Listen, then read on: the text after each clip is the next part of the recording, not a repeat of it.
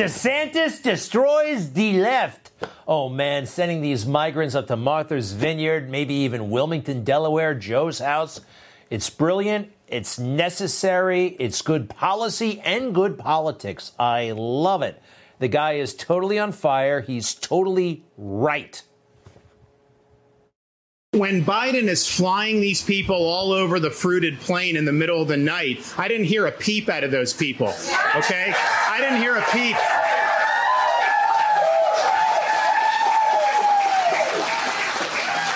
I haven't heard a peep about all the people that have been told by Biden you can just come in, and they're being abused by the cartels. They're drowning in the Rio Grande. You had 50 that died in some shed in Texas. I heard no outrage about any of that. I haven't heard outrage about all the fentanyl that's come across the border that's killing Americans in record numbers. I don't hear outrage about the criminal aliens that have gotten through and have then victimized people, not only in Florida, but all throughout the country. I didn't hear any outrage about that. The only thing I hear them getting upset about is you have 50 that end up in Martha's Vineyard. Then they get really upset. He's totally right on every count. All right. You know, that was in response. Somebody said Hakeem Jeffries, a member of Congress, called him a human trafficker. More on him in a moment. But everything he said was right. Number one, Biden has been sending migrants all over the country in the middle of the night. A lot of them have been landing right outside of New York City in the middle of the night. Total lack of accountability to the press, to the public. They were sneaking them. They are sneaking them all over the country. What Mr. DeSantis is doing is, well, it's above board. It really is. It may be infuriating the left, but why didn't these incidents infuriate the left? OK, let's go through some of them. You may never have heard of this, but it actually happened not long ago. Did you know on September 3rd, 13 migrants died trying to cross the Rio Grande? This happens all the time. 2 children drowned in the Rio Grande River, August 24th. July 24th, 17 migrants dead, found in the water by Bahamas trying to get to the United States. June 28th, 2022, 51 migrants abandoned in a truck. Remember that? Some of them children, dead. How about 55 migrants just near the border, Texas? They died in a horrible truck crash. They were all jammed in the back. Any outrage, any mention of these matters? August 4th, 10 migrants dead in a truck smuggling crash. Again, this happens all the time. It's so unbelievably routine. How about the drugs? In Del Rio, Texas, this month, $11.9 million worth of methamphetamine seized. July 15th in California, 100 pounds of fentanyl pills. 100 pounds? That could supply half of California for about a week. Overdose deaths in 2021, by the way, up 15% over 2020. And don't forget our brave men and women in uniform.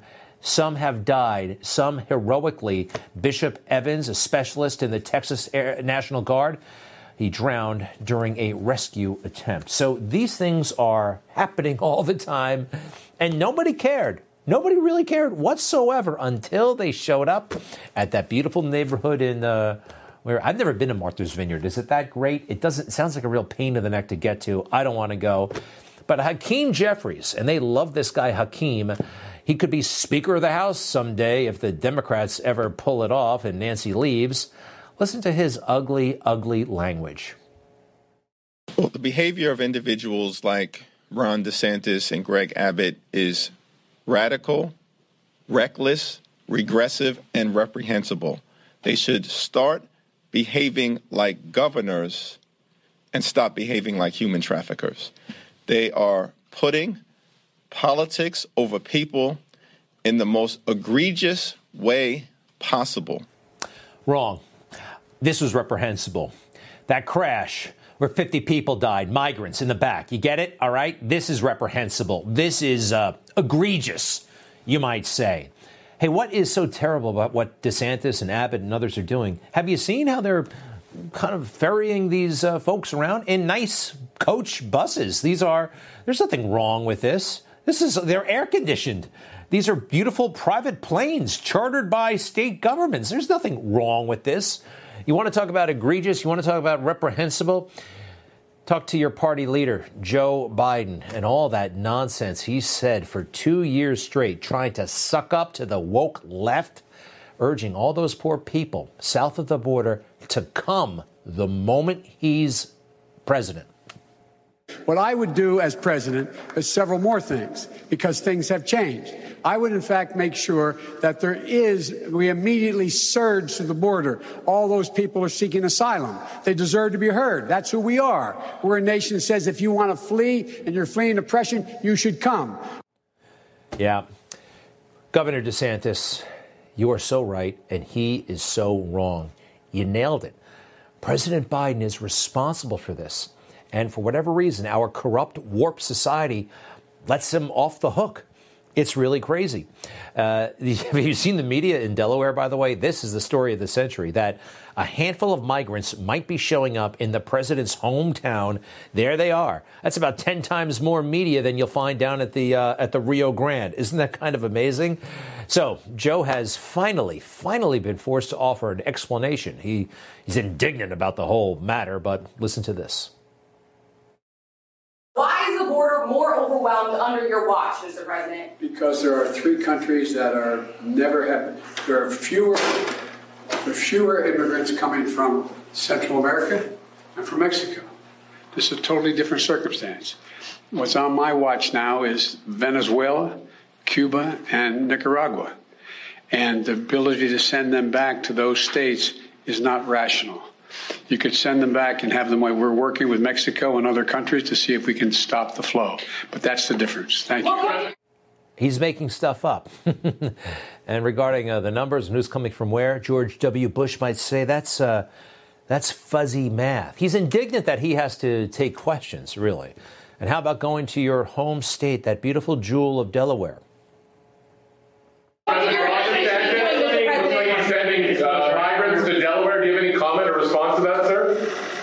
He should come visit. We have a beautiful shoreline.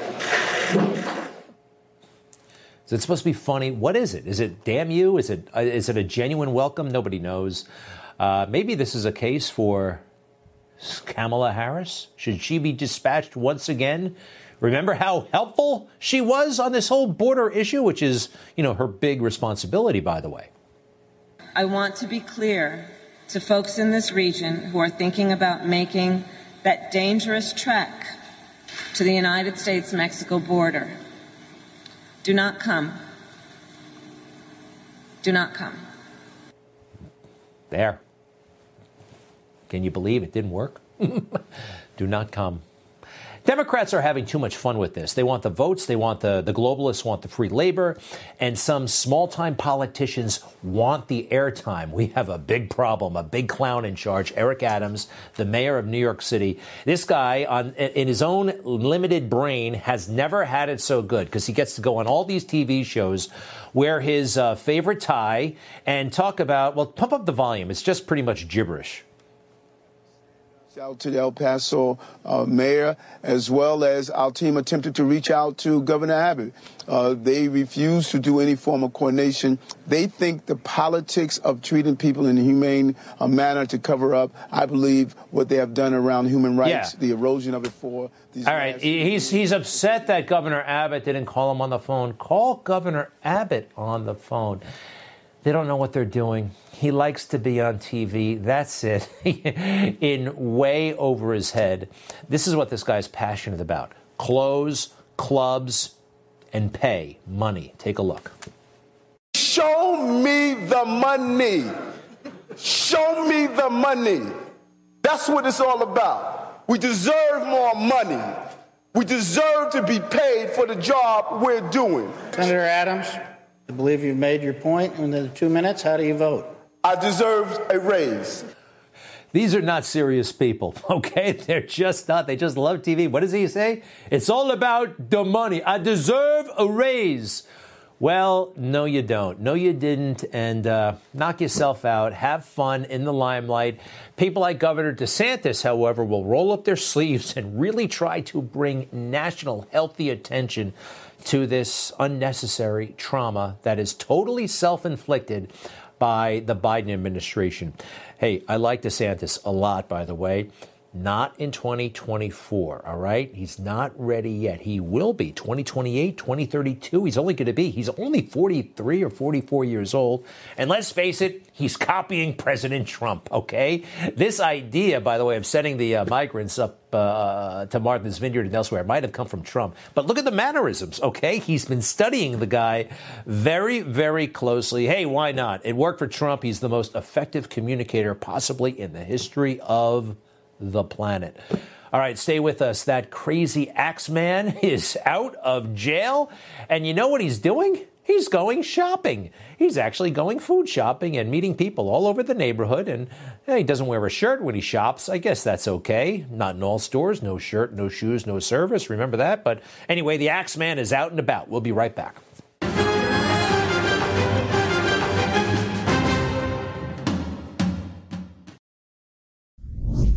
We have a totally inept Democrat governor. She must go. She is so terrible, mildly interested at best in affairs of governance. Not at all. She's all about contributions, doing favors for donors.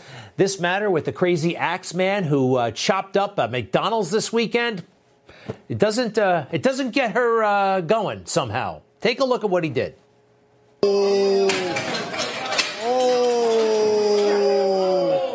Nine.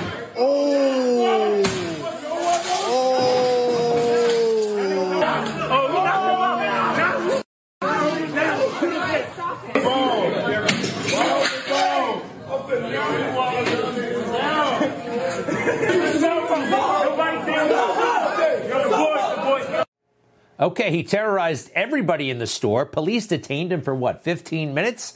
And he's on the streets giving interviews and going shopping, inviting the reporters along for a shopping spree. Here he is buying some dog food at the grocery store. And there he is on his way home. His name is Michael Palacios. He's 31 years old, and he thinks he had every reason to swing that axe around. Kathy Hochul, the governor, she should be in total emergency mode right now. A district attorney, a crazy woke district attorney, is encouraging this kind of stuff. She is kind of maybe a little bit interested into what they were thinking. There's many players in a criminal justice system, starting with the arresting officers who determine what charge to bring, as well as a district attorney who will decide whether or not to stay with that course or to have an upcharge from what is recommended. And so we need to all work together. We're actually asking what the thought process was in the decisions that were just made, because we have a question about it. An important part is the arresting officers, police department, district attorneys charging, and the judges doing the right thing as well. That's when we can all work together. Did you ever take a field trip to the courthouse when you were in fourth grade? This is the kind of person you talk to, right? She comes and she briefs you all on what we do here at the courthouse, and we all work together. This is the kind of she's like a tour guide at the courthouse. Let me tell you what's on the mind of the key players. Alvin Bragg, the district attorney, wants to destroy America, okay? He is funded by George Soros. He doesn't believe resisting arrest is a crime. The man is insane, and the governor has the ability to fire this individual and won't exercise it because she's afraid of antagonizing the woke left. Here's the man who was promised on day one to fire this man. His name is Congressman Zeldin. He's running for governor. He's a Republican, and he's a great guy, and a lot of people are pulling for him. We're going to meet his running mate coming up in a little bit. Congressman Zeldin has been on the show plenty of times, and, we wish him luck. No formal endorsement, of course. We don't do that, but, man, New York could use some sanity. We have not had a Republican take the governorship away from a Democrat since 1994 in this state. Isn't that amazing? Meanwhile, Fox News. Thanks for nothing. Thank you, guys. Good morning. 9 o'clock in New York, and we've got brand new power rankings from Fox News. Republicans said to be in real good position for the midterms, but for the first time now, Democrats might have a path to keep the House, as we say good morning on this Tuesday. might have a path to keep the House. I have never heard of such a path. I've never seen such a path. And if I did, I would probably be actively fighting that path. But this is Fox News. Nice people, but these are the people who told us Arizona was called when it should not have been called. All right? Yes, actually the same people. Indeed. Yeah, Fox. They let us down big time. And got some good things going, but most of the time they just don't care. They just don't care that liberal plus chaos equals Biden. Oh, yes, it does. This is our little mnemonic device for remembering all the reasons why Joe Biden, how he has ruined this country, and why Republicans must take back the Congress in November. The A stands for Afghanistan, okay? So many reasons. Afghanistan is a prime one. We lost Afghanistan, and nobody seems to remember or care. I think the American people do, but mainstream media, nope, it was just on to the next thing. Okay, yeah, that happened on Saturday. What's going on Tuesday? Something else? Afghanistan led to Ukraine, okay? The Ukraine debacle would not be happening if Afghanistan had not happened. And oh, by the way, if Donald Trump were still in power, like if Fox News had not called Arizona when they did, who knows? Maybe Trump would have remained in power and Putin would not have invaded because 62% of America believes that. All right. Also, something else to remember when it comes to the election, the midterm election. The R stands for racist. In liberal, it stands for racist. And yes, these are racist people. Joe, you ain't black Biden. Oh, yeah, that's racist stuff.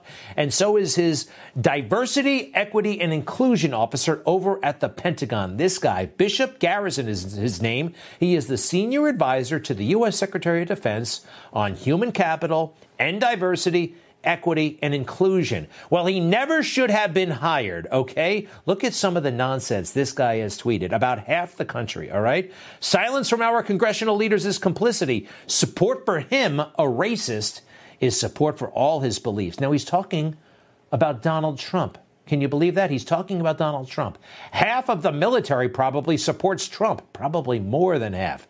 What else has this guy said? The kind of stuff that if you said it on the other side, you'd be fired.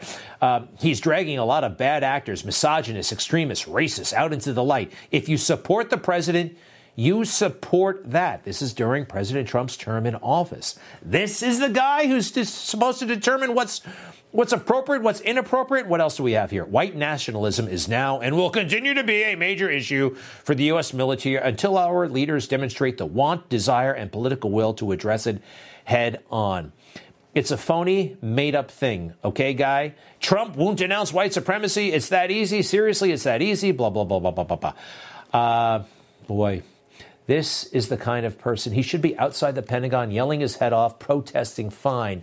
He's a rabble-rouser. He's ignorant, and I think he's, quite frankly, a racist. Now he's the right-hand man of the Secretary of Defense. We have real problems, not white supremacy. We can't make our recruiting goals. No one wants to go to boot camp. Hey, going to boot camp under Ronald Reagan was tough. I actually went under Ronald Reagan my first time at OCS. That was hard. Now, where it's all woke, people inclined to join the military don't like this woke stuff. Every branch of the military is struggling to make their 2022 recruitment goals. Also, there's this. Only 9% of young eligible Americans have any inclination whatsoever to serve. That is way, way, way too low. And one of the reasons, this guy. I want to understand white rage, and I'm white, and I want to understand it. You've got other things to worry about, Mark. How about winning wars? And how about dropping some weight? You and a good chunk of the Army overweight. The Army is now reviewing its height and weight standards for the first time in decades because too many soldiers are too fat. It's not supposed to be this way. Not in uniform. I put on 20 pounds to 2 months after I left the Marine Corps. But in the Marine Corps, you're not supposed to carry around this weight. Look at what the top enlisted guy in the Army is saying. Officially now, we don't just need all the young, fit soldiers. We actually need all shapes and sizes. Really? Do we? Since when? When do we need that? Does China allow this? I don't think so. And maybe Milley is pushing this because he can't hack the height and weight standards. Oh, yeah, Milley is too big to be wearing that uniform. You can suck it in all you want, Mark. It's not working. We can tell. All right, coming up, reparations for slavery. You know who would really, if you really want to go there, you know who owes people money? The leaders of some nations in Africa. Yes, indeed. If you want to play the reparations game, we've got the historian for you. We'll be right back.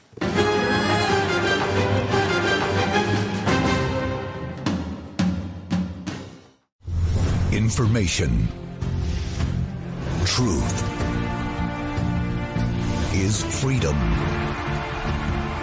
Is Newsmax. It's real news for real people. All I can say is that the fake news just doesn't get it, do they? So, a lot of discussion about reparations for slavery, right? And somehow the American government may owe folks for what happened a couple of hundred years ago.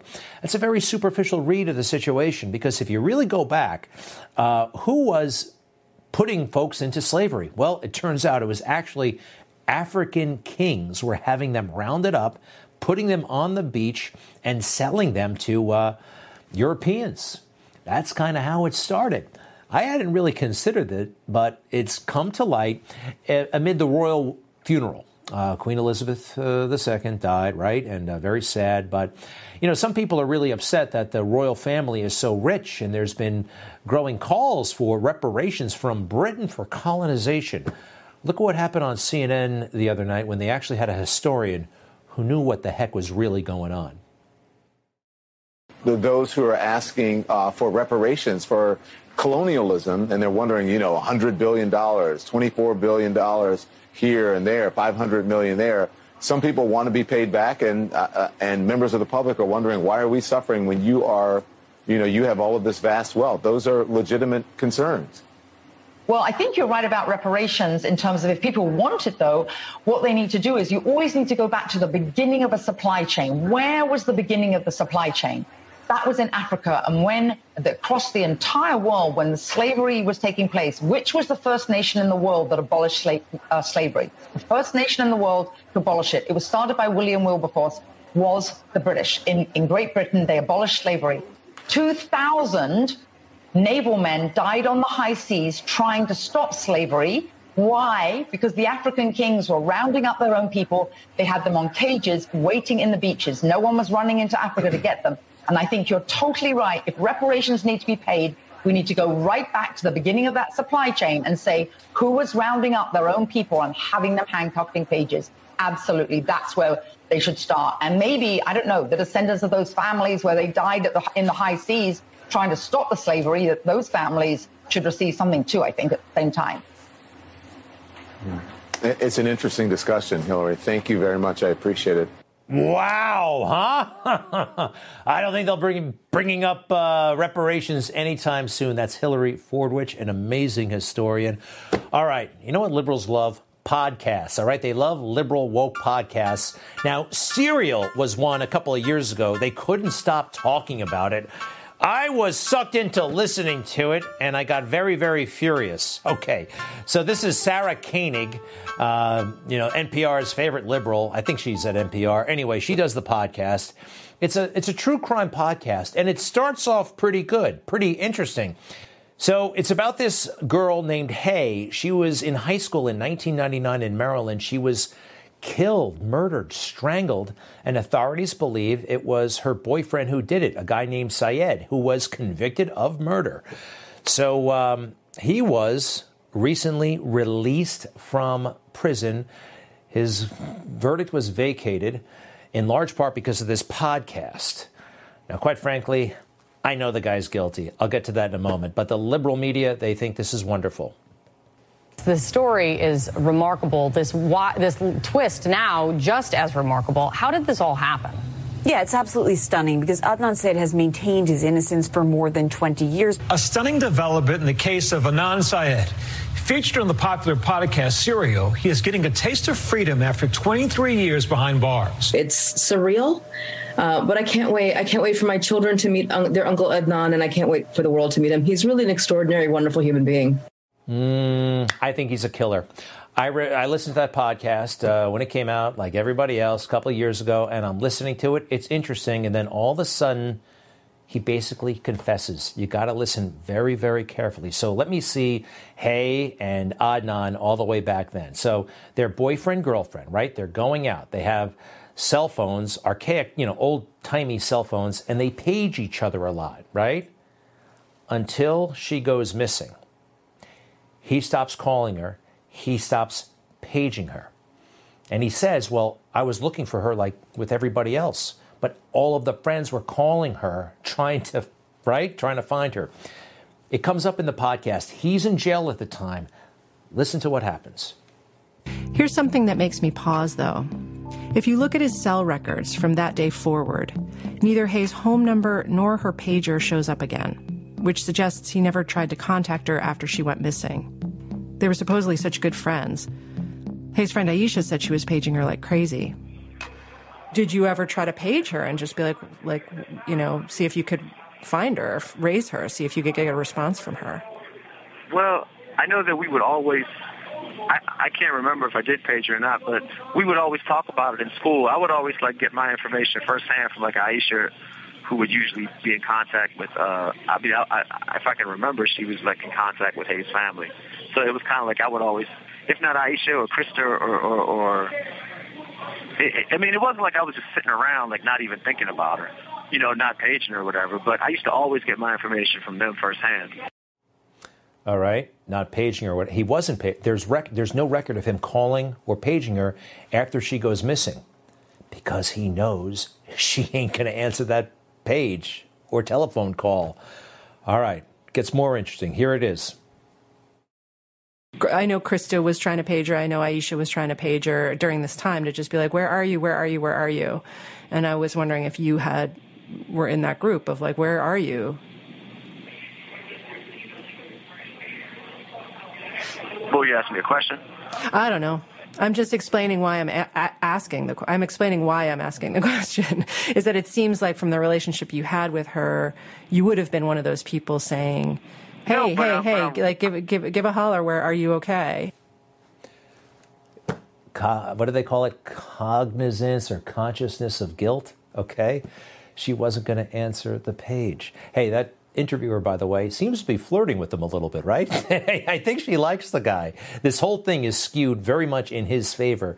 But this one moment buried in the 12-hour podcast, he doesn't have a good answer for this. No.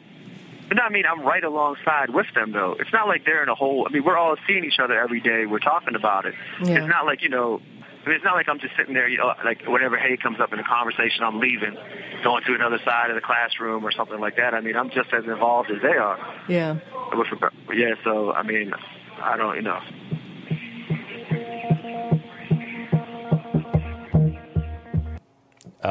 Yeah, I know. You did it. And one of the reasons why this podcast was done, and here he is getting out of jail, I do believe because he's Muslim, right? It makes him somehow more sympathetic in the eyes of some people. To me, it doesn't make him more or less sympathetic, all right? I focused on the record, and that moment is incredible. They all think he's innocent. I know he's guilty. We'll see what happens next. All right, stay with us. Hey, Dick Morris is coming up. Great guy. And he wrote this amazing book, The Return, Required Reading, Trump's Big 2024 Comeback. Be right back.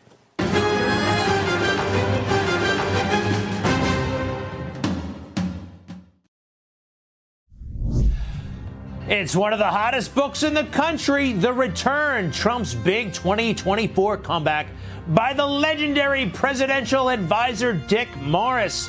Dick, congratulations on the book. Welcome back to the show. I know in my heart he's running, but sometimes in my head I'm like, is there any chance he's not running? What's the deal? He's totally running, right? He's running.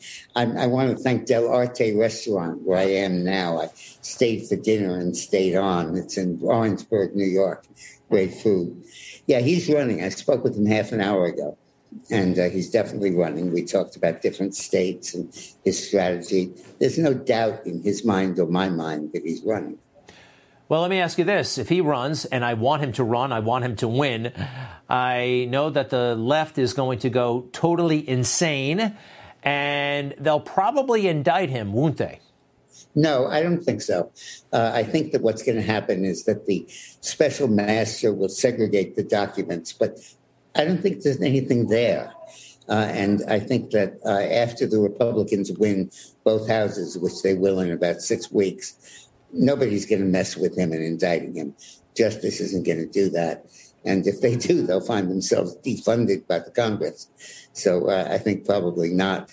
What's going to happen, though, is that the evidence that he sees from, I make this point in my book, the evidence he took from the White House to Mar-a-Lago is dangerous not for him, but for the FBI. Because, it came out that the informant, Danchenko, the Russian oligarch, who gave Steele all the information for his dossier, was on the FBI payroll, for God's sakes, for 4 years. They were paying him to lie about Trump. And Trump has the smoking gun about that in his documents. And the reason the FBI swooped in to pick him up was not so they could use him against Trump, but so that Trump couldn't use them against them. And I think what's going to happen after election, when the Republicans take Congress, is the mother of all investigations of the FBI and going to blow that bureau sky high with the Mar-a-Lago documents as evidence. Totally wild, totally wild. So your book is amazing. I have it. I love it. And by the way, it is not being acknowledged by the New York Times bestseller list. Now, the New York Times bestseller list is, for a lot of reasons in book publishing, a very big deal. You got to get your book on that list. They're keeping you off it. Even pop music a lot. What? You follow pop music a lot. Not really. Remember the song by Dr. Hook? I keep getting richer, but I can't get my picture on the cover of the Rolling Stone. Well, that's how I feel about the New York Times list. So what's the deal? I mean, look, you sell a certain number of books. I think you're between 7,000 and 8,000. That's more than enough to qualify for that list. I mean, isn't it supposed to be an objective list of the bestsellers? They will not acknowledge Donald Trump's existence. They would die rather than list a book entitled The Return, Trump's big 2024 comeback, on their pages in the bestseller list. When I die, they won't even list that in my obit. Well, if you want to sell a book, if you portray Trump as a monster, it's right this way to the bestseller list. But you are on the right side of history, of course. Can I ask you this? Listen, I want to show you what happened in the McDonald's the other night here in Manhattan. I mean, a guy goes on a rampage with an axe. And you see all kinds of crazy stuff in New York City over the years, whatever. The craziest thing about this is what you're going to see next. The guy out on the street less than like 15 minutes later, and here he is granting media interviews. I feel like this is one of those pivotal, like, what do they call it? An inflection point. You know what I mean? Crime, we hate it. This is absurd. Do you think this has any legs nationally, or am I overreacting? I do, but I think it's very interesting. I make the point again in my book. This is an issue for blue states. This is not a giveaway issue. This is a takeaway issue, because we can go into Baltimore and into New York and into Philadelphia and into Pittsburgh and into Ohio and win votes in blue territories with this issue. This will help Zeldin defeat Hochul in New York because basically the Democratic Party has endorsed crime. No other way to put it. They talk about decriminalizing pot. Well, they've decriminalized crime. And voters are not standing it. We all have our own strategies to protect against crime. Kids go to private schools. We never walk near the park. We don't go out at night. We have a big dog. But this breaks all strategies. You're just eating at McDonald's, for God's sakes. And somebody comes along with a hatchet. And he was in jail, and now he's gone. That's no protection, no respite. And I think this is a big political issue. I think the Democrats will see the bottom fall out of them in the urban areas. Folks, take a look, please, at Dick Morris's book, The Return. It's the book the New York Times does not want you to read. All the more reason to read it. The Return, Trump's big 2024 comeback, by Dick Morris, the legendary presidential advisor. All the best, sir. Many thanks. You take care, man. Okay, we'll be right back. You bet.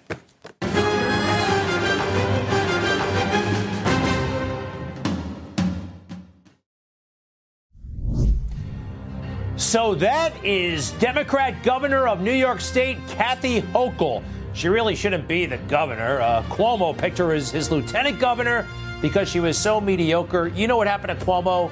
Now she's the governor, and she's totally at peace with the chaotic and violent crime that we see all over the place. Did you see the guy with the axe in the McDonald's? He went berserk.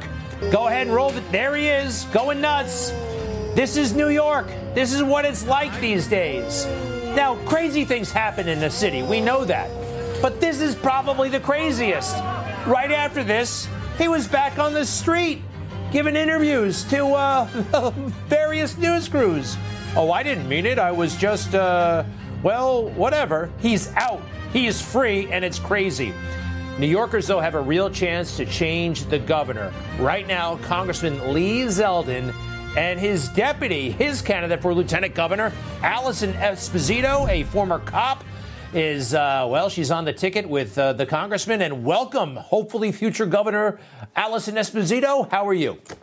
Hello. Good evening. How are you? Well, terrific. And quite frankly, I am dismayed and very concerned. You saw that scene. There's total pandemonium out there. They say they can't do anything until that law is changed. You are a professional law enforcement person. Can anything else be done to keep a guy like this off the streets? Oh, my God. Greg, it's 101. The first thing that we need to do is hold criminals accountable for their actions. Right now, judges do not have the ability to look at a case and weigh dangerousness, flight risk, past criminal history, severity of the case when they are making their decision whether to set bail or remand or sentence. That is unacceptable.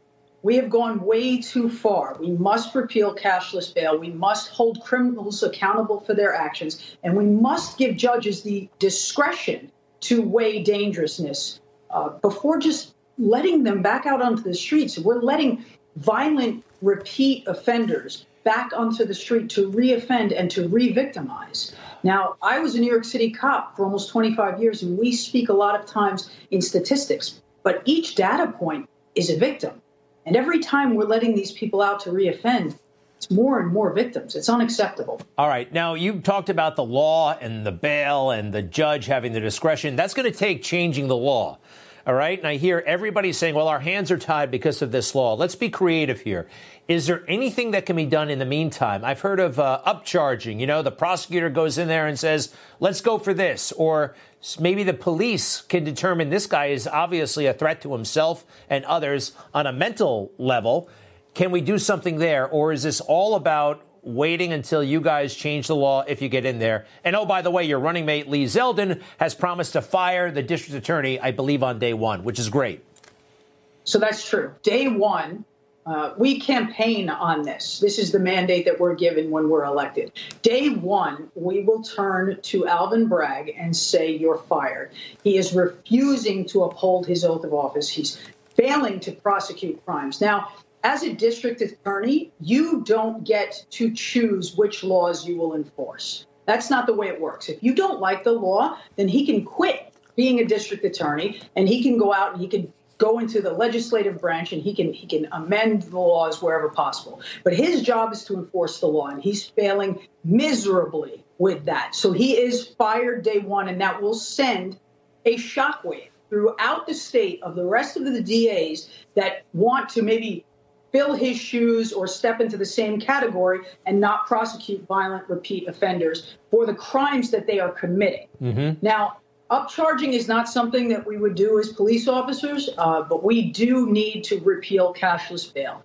The governor has said day one, and we will. There's no leadership in Albany right now. Congressman Zeldin and I have repeatedly called upon Governor Hochul to demand a special session to force that they get back to the drawing table and they come to a decision that's best for the people of the state of New York, and they are failing to do that.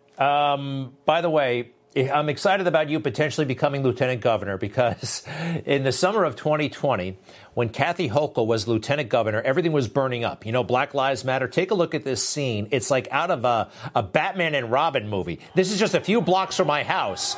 It's just over the top. It's so cartoonishly violent and chaotic. It's crazy. It's not a movie. It actually happened. In the midst of all this, Kathy Hochul, the lieutenant governor, said this was her job. Are you ready? I realize that my voice is not the important one right now. I'm here to listen and will use my platform to help promote other voices speaking up against systemic racism and injustice. Black Lives Matter. You could very well be the lieutenant governor in January, in the summer.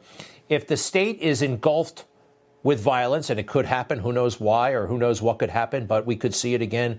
What would your priority be? What would you do as lieutenant governor? What can you do? I know you have a boss, but what can you do? So I was in those riots. I was on the front lines. I was shoulder to shoulder with my men and women. It was at some points it felt like it was a scene out of a movie where we would kind of charge and retreat and charge and retreat. We were just trying to quell the absolute violence. They were throwing cans and bricks at us. I got hit with a kitchen cabinet that came off a roof of a bus, and it hit me square in the arm and in the head. I actually had to cut the pants off of officers that were burning because they were throwing incendiary devices at us. We chased people down who threw Molotov cocktails into the van where my officers were. It was absolutely a scene out of a movie. And Kathy Hochul was listening. It was her job to listen. Listen, I'm sorry we're out of time, but did you say you got a what thrown off at you from a bus? What was it? Yeah, off of the roof, off a roof. A kitchen cabinet was thrown off and hit me square. Listen, my job is going to be the same job then as it will be when I'm lieutenant governor, and that's to protect those who cannot protect themselves. We love it. Good luck to you and Congressman Zeldin. For more information, two things. You can go to zeldinfornewyork.com, zeldinfornewyork.com. They're raising money. That's always appreciated. Or at Esposito for New York on Twitter. We appreciate it so much. To be continued. Good luck, and we'll be right back.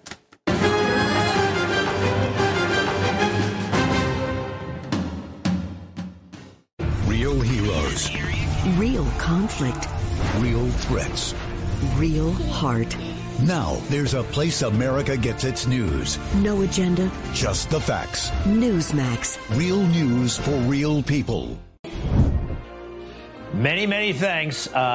Really appreciate the support. We'll see you tomorrow. All the best.